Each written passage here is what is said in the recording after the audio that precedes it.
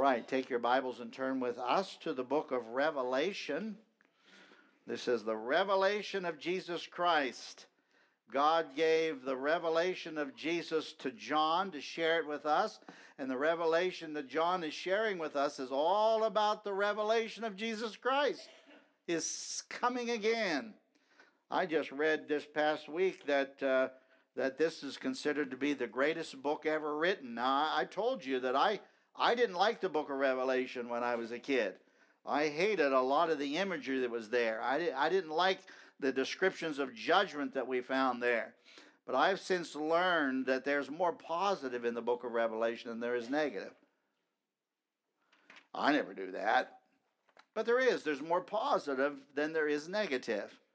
Now, what I want you to do is I want you to turn to the second chapter of Revelation for just a moment. Keep your thumb there, and I want to whet your appetite a little bit because the Bible has a lot of amazing facts. A lot of amazing facts. And I love these Bibles that are written for teens. How many? I bought practically every one of the Bibles that are out there on the market that are written for teenagers. This one here is the Life Application Bible for guys. And there's ones for teens, and there's one for girls, and there's one for guys. And one thing I like about this book here is it gives us amazing facts. I mean amazing facts. So Bradley was over at the house yesterday, I guess it was, or the day before yesterday, and we were talking about this. And I went to the amazing fact that's in Isaiah chapter 11. And the amazing fact that stands out in Isaiah 11 is, imagine one day the world will be so peaceful that babies will play around poisonous snakes and not get hurt.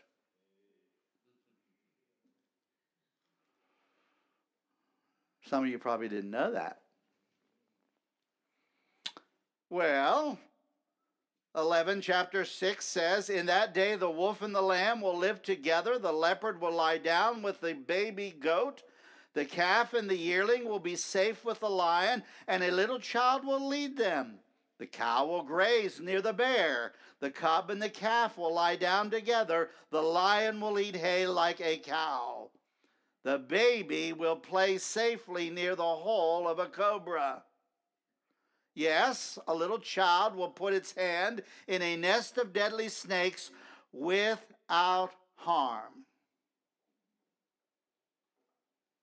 That's an amazing fact. And we don't get to see it until Paradise Destroyed in the book of Genesis is Paradise Regained in the book of Revelation. Now, I have one other one. I wasn't going to use that one today, but the one I intended to use was in the book of Revelation. But I thought that one was really good. Bradley and I both thought that.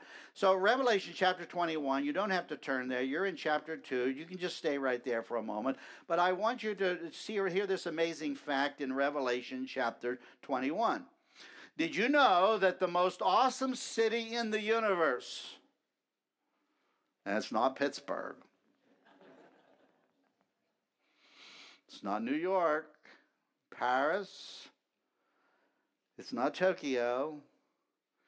Did you know that the most awesome city in the universe will come down to earth right out of heaven someday?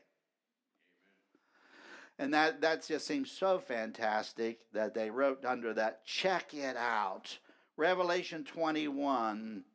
And I saw a new heaven and a new earth, for the old heaven and the old earth had disappeared, and the sea was also gone. And I saw the holy city, the new Jerusalem, coming down from God out of heaven like a bride, beautifully dressed for her husband. I heard a loud shout from the throne saying, look, God's home is now among his people. He will live with them, and they will be his people. God himself will be with them. He will wipe every tear from their eyes, and there will be no more death, nor sorrow, nor crying, or pain. All of these things are gone forever. And, you know, a lot of people, we look at that and we say, I can't figure out how that's going to happen. Well, you didn't go to be an architect, I guess. No, I'm teasing you on that. God has the plans. He knows how it's going to work. But he's bringing the holy city, Jerusalem, the most important piece of real estate in the universe. He's bringing it to this earth and somehow combining the new heaven and the new earth together. How many times have I said that? Because we need to constantly remind ourselves that the best is yet to come, regardless of what we see around us. I didn't know what to expect when I was on vacation, but I can tell you categorically, Dawn and I saw no perversion. God gave us a wonderful vacation. And it's important for us to remember that even though we go through dark times, there is light at the end of the tunnel. Amen? And that's why it's important for us to know God's word. All right? All right. Now, let's go to chapter 1, verse 9. You're on Revelation chapter 2. I want you to look at a couple of things that we're going to share here as we conclude part 2 of the revelation of Jesus Christ. And just constantly keep in mind, the revelation of Jesus Christ is the personal return of Christ to this earth.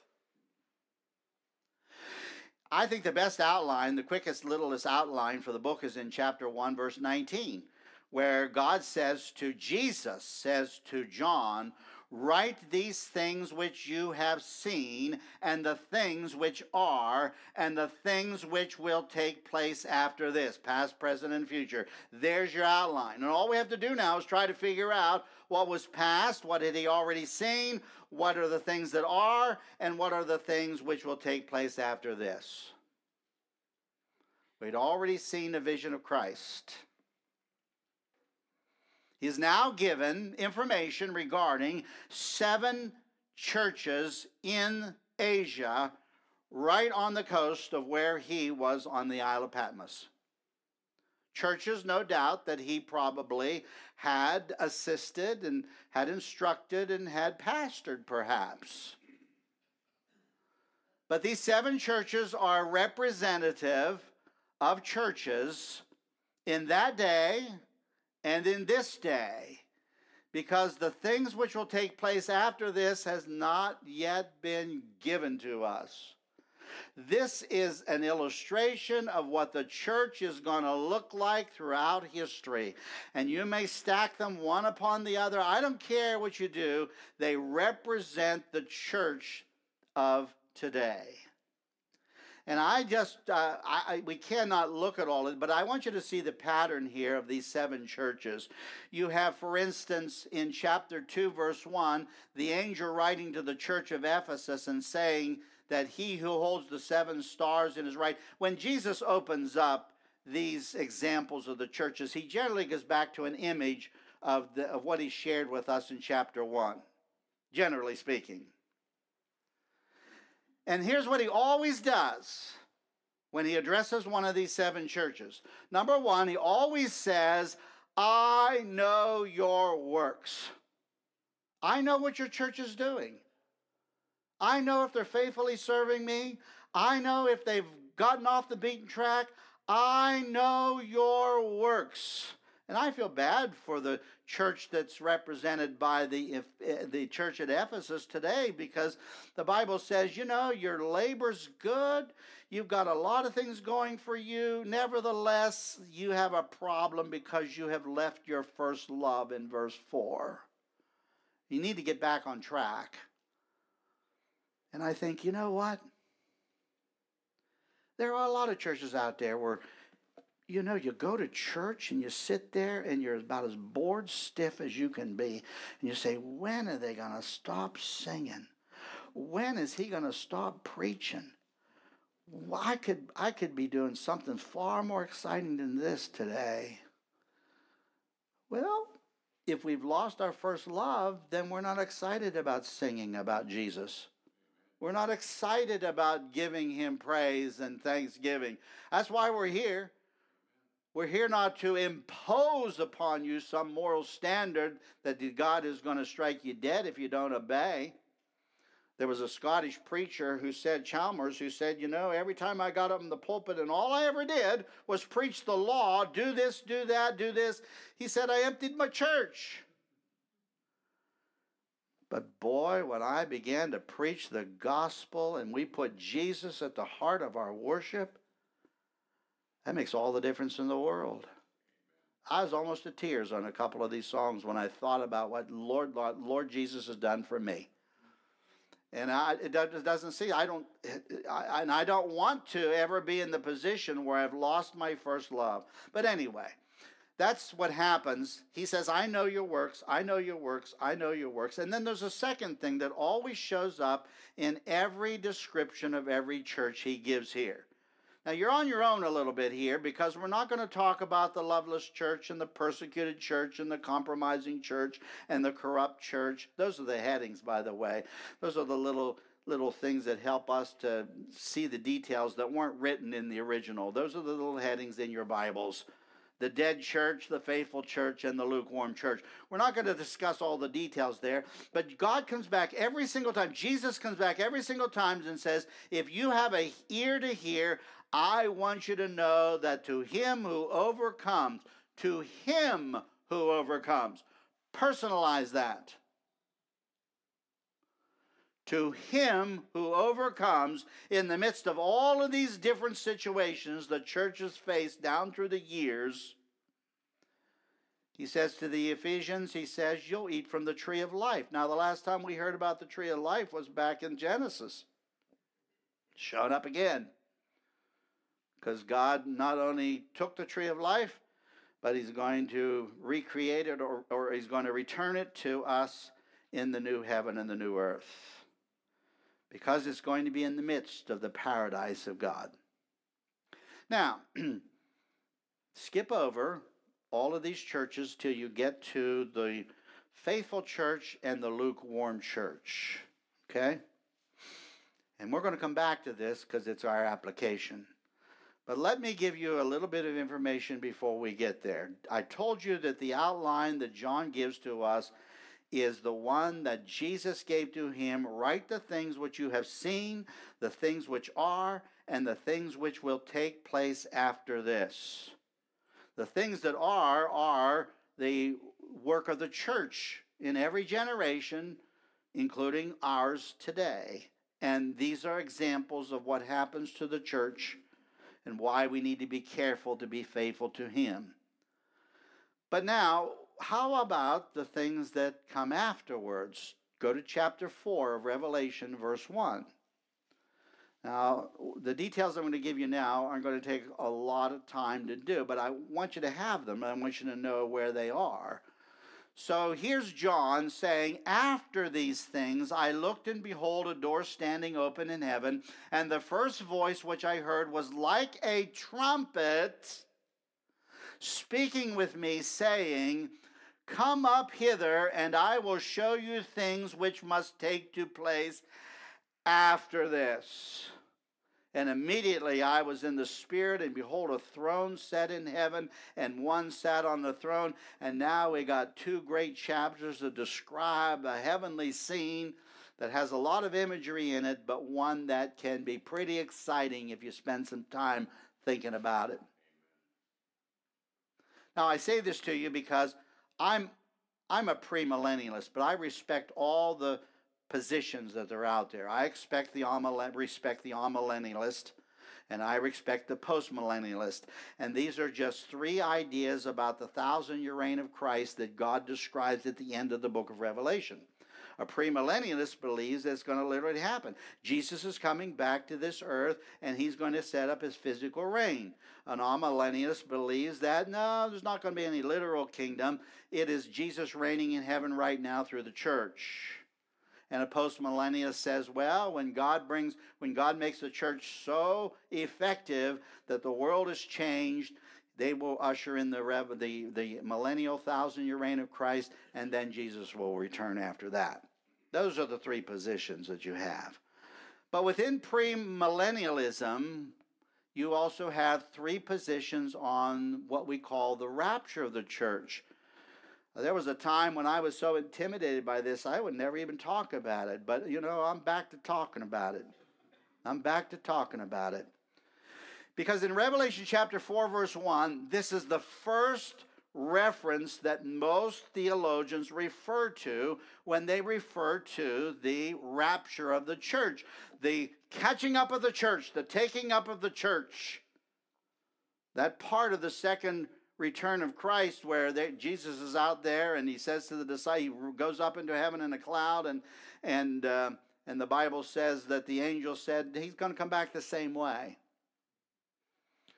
John chapter 14 says, "Let not your heart be troubled. I go away, and if I go away, I will come again and receive you unto myself, that where I am, there ye may be also." Most theologians will look at that and say that definitely refers to the second coming of Christ. But here's a reference that's almost very hard to dismiss, because God says through John, the first voice which I heard was like a trumpet speaking and saying, "Come up here, and I will show you the things which must take place after this." Now, in chapters 4 and 5, we have a heavenly scene, and then what happens in chapter 6, we have, according to what I feel is the best description of these events in Revelation, we have the tribulation period.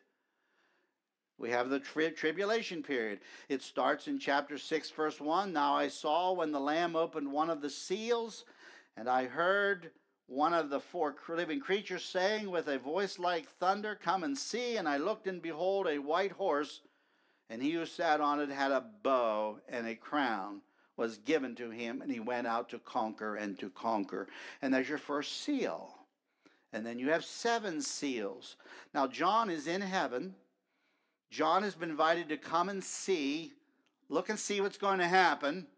And we have the first 7 seals of the tribulation period. The 7th seal of the tribulation period opens up 7 trumpets. You see that in chapter 8? "And when he opened the 7th seal, there was silence in heaven for about half an hour. And I saw the 7 angels who stand before God, and to them were given 7 trumpets." And so you have the 7 trumpets. And then once the 7 trumpets are given to us in chapters 8 and 9 and 10, 11, and some peripheral information there, you have the 7th trumpet sounding, and then the 7th angel sounded, and there were loud voices in heaven saying, "The kingdoms of this world have become the kingdoms of our Lord and of his Christ." If you are a premillennialist and you think that the rapture of the church isn't going to happen at the beginning, before the tribulation period, you believe then perhaps it's going to happen in the middle of the tribulation period when things get really bad. And I just want you to put this down. Chapter 11, verse 15 would be the place where the tribulation would occur for you 3.5 years in to the tribulation period. Now we can get into details, and we don't have to do that, but if you match this passage with 1 Corinthians chapter 15 and 1 Thessalonians 4, those great passages of Scripture that describe the second coming of Christ, you'll see why people say, well, that's the last trumpet here, and the Bible says the last trumpet in those 2 passages. Now, there is a trumpet-like reference, but I can't get over the fact that John is in heaven, and I can't get over the fact that God stops talking about the church in chapter 3 and doesn't bring it up again till the end of the book. All right, there are other things too, but I'm just telling you, this can be a complicated book, but I'm just giving you a couple landmark places for you to look at. Now, I want you to go back to the 2, told you this wouldn't take too long. So you have the tribulation period described all the way to the 19th chapter of Revelation. You have the second coming of Christ, you have the 1,000-year reign of Christ, and then you have judgment and the new heaven and the new earth. All right, that's basically it. Now, I want you to go back to Revelation chapter 2, or 3 actually, and I want to look at the last 2. I just want to give you a couple of quick applications on the last 2 churches, because they represent churches that have existed from this day all the way back to the time of the New Testament. You have, for instance, churches that would be considered to be faithful churches in every respect. God knows their works. God knows our works. I would hope that our church would always fall into the category of being the faithful church. That's my prayer. That's my concern. In verse 8, I know your works. See, I have set before you an open door, and no one can shut it, for you have a little strength, have kept my word, and have not denied my name. I hope that's always the case for us. Indeed, I will make those of the synagogue of Satan who say they are Jews and are not, but lie. Indeed, I will make them come and worship before your feet, and to know that I have loved you. We can't discuss that this morning, but here's one reason why I want to always be part of the faithful church. In verse 10, the Bible says, because you have kept my command to persevere, I also, everybody together, if you got a New King James Version, let's read this together. I also will keep you from the hour of trial which shall come upon the whole world to test those who dwell on the earth. Well, that's the blessing for the faithful church. I am coming quickly. Hold fast what you have, that no one takes your crown. And then the pattern is he who overcomes, guess what? We get to enjoy the new Jerusalem, which comes down out of heaven from my God. Verse 12. All right? There you have it. I don't know, that's pretty exciting to me. It's all going to happen. It's not fairy tale. It's not just some thoughts, some grand thoughts to help you and I just imagine from a metaphorical position how things will be. That's literally going to happen. Amen? Now, the lukewarm church, on the other hand, God has nothing bad to say about the faithful church, but here's the lukewarm church, and a lot of people have taken these churches and said, what's interesting, God has stacked up all these churches the way church history has worked out. Church began with a loveless, the problems began with a loveless church, persecuted church, compromising church, corrupt church, a dead church, a faithful church, and now, in this day and age, we have to face the problem of the lukewarm church. For I know your works, that you are neither cold nor hot. I wish you were cold or hot, verse 15. So then, because you are lukewarm and neither cold or hot, I will vomit you out of my mouth. You say, I'm rich, I have become wealthy, and have need of nothing. And you're looking at it from a purely physical perspective. You do not know that you are wretched, miserable, poor, blind, and naked. And that does represent some of the so-called church today, if not a lot of it. Now, I want to close with a couple of interesting thoughts here.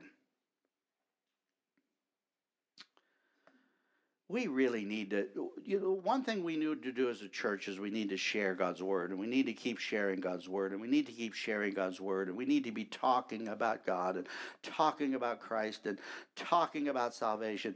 We need to do it whenever we have the opportunity to do it.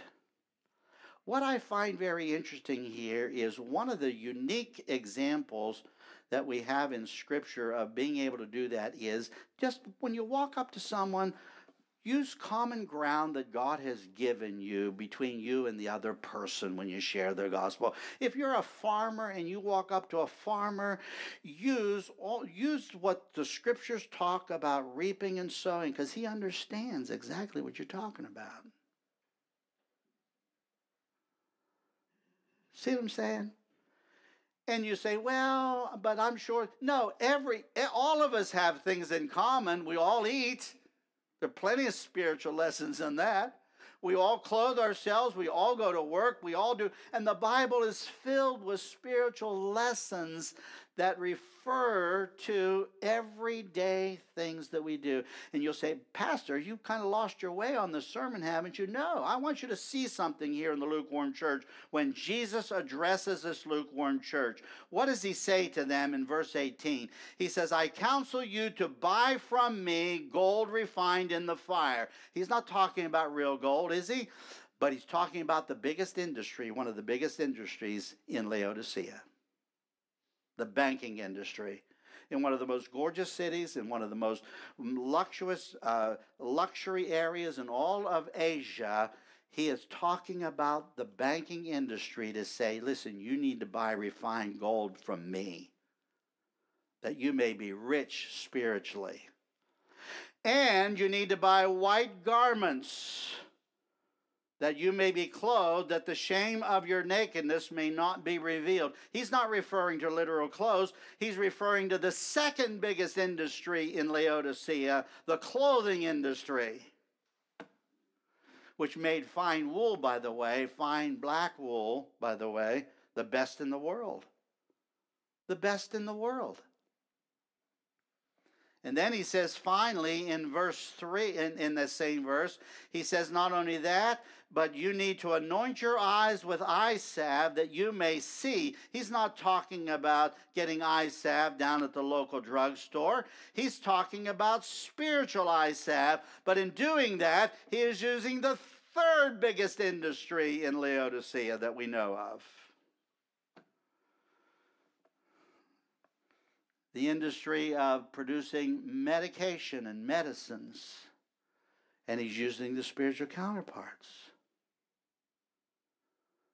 If I had to, and that just, I've never seen that before. I have been reading the book of Revelation, and I only discovered this a couple of weeks ago. And I thought about it, I thought, wow, because I'm really concerned about all of us sharing God's word and sharing it and sharing it and sharing it. Listen, I want to think about this for a second.